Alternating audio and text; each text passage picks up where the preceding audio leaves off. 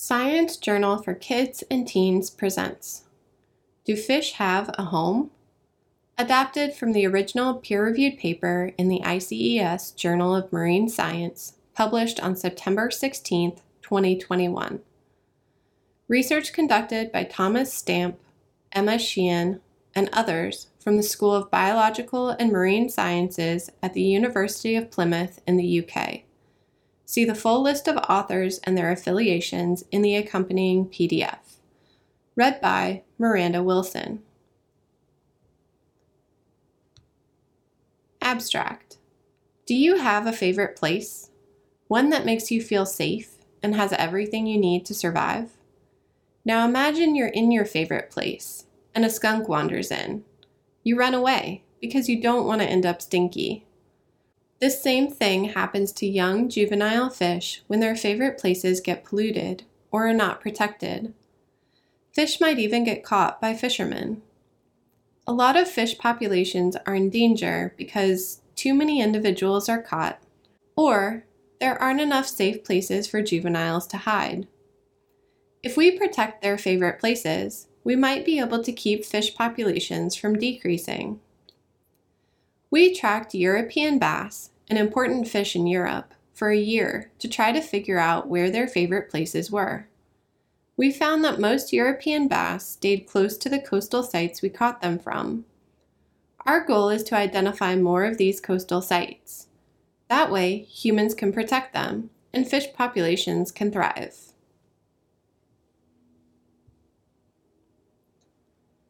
Introduction. European bass are important fish in the Northeast Atlantic Ocean and the Mediterranean Sea. Their population size decreased to very low levels in 2016. This was partly because of fishing pressure. It has recovered, but is still lower than what it was in the past. It will likely decrease again if they're not protected more. Normally, juvenile fish grow into adults and replace the adults that are caught through fishing. This process is called recruitment. This is not happening very well in the European bass population. We think European bass spend a lot of time in coastal areas like estuaries and sheltered bays. These coastal areas are at high risk from human activities. For example, coastal development can change the amount of nutrients and sediment in the water. Different water conditions like these can harm young fish. Here you can see Dr. Stamp releasing a European bass back to its estuary after tagging it. The top half of the photo is in the air, and you can see Dr. Stamp in a red life jacket. The bottom half of the photo is underwater, and you can see the European bass being released by Dr. Stamp's hands.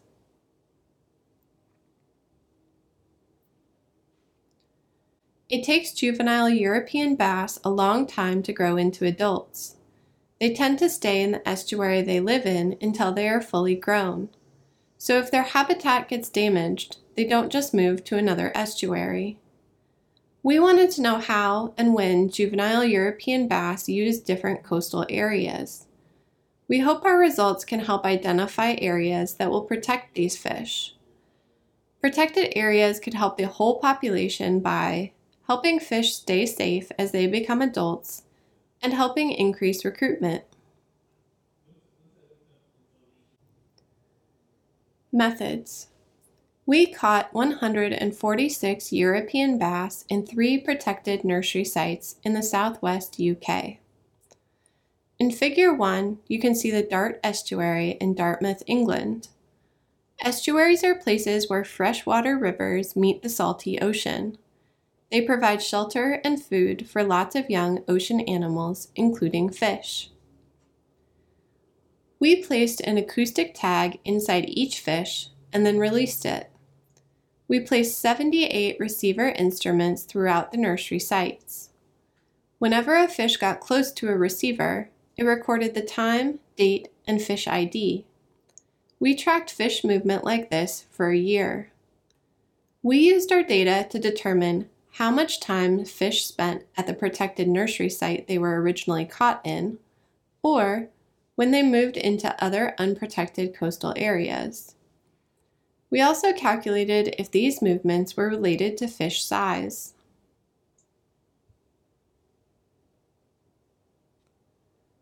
Results. We saw clear seasonal differences between the various nursery sites. We found all fish had wider movements at some point. Some visited neighboring estuaries. The most adventurous individuals traveled to Wales, over 300 kilometers or 200 miles away. 45% of wider movements were in the winter. Many of these fish were from the Dart estuary. Most of them returned to their original nursery by the end of our study. And 55% of fish stayed in their original nursery during the winter. We also found that residence time varied between nursery sites, but it was not related to fish size. Here in Figure 2, you can see the percentage of time fish spent close to their nursery site. On the x-axis, you can see the 3 protected nursery sites. From left to right, they are the Dart Estuary, Salcombe Harbor, and the Taw Torridge estuaries. The y-axis shows the residence time.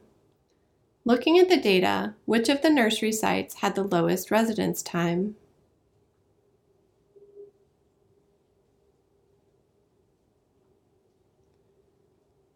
Discussion. Our study showed that European bass generally like to stay close to coastal nursery sites. Even most fish that had long coastal movements tended to return to their original nursery. These patterns were not related to fish size. This means coastal nursery habitats are important for them at lots of different ages. It also means they are important year-round. If we want to help fish populations, we need to protect these coastal nursery habitats. This might be hard.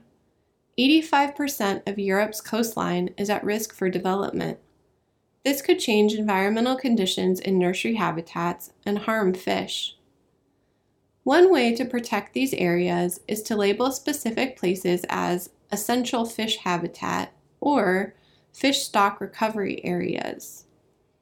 These special titles define areas where fishing could be really harmful. Marine management organizations also use these labels. They design plans that protect habitats and prevent overfishing. With more protected areas, fish populations will likely increase. Many other important fisheries are declining around the world. We need more information to protect them properly.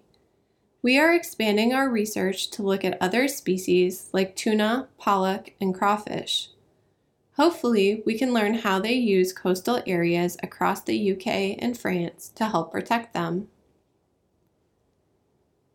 Conclusion. Lots of people depend on fish for food. Fish are also important to the health of the ocean.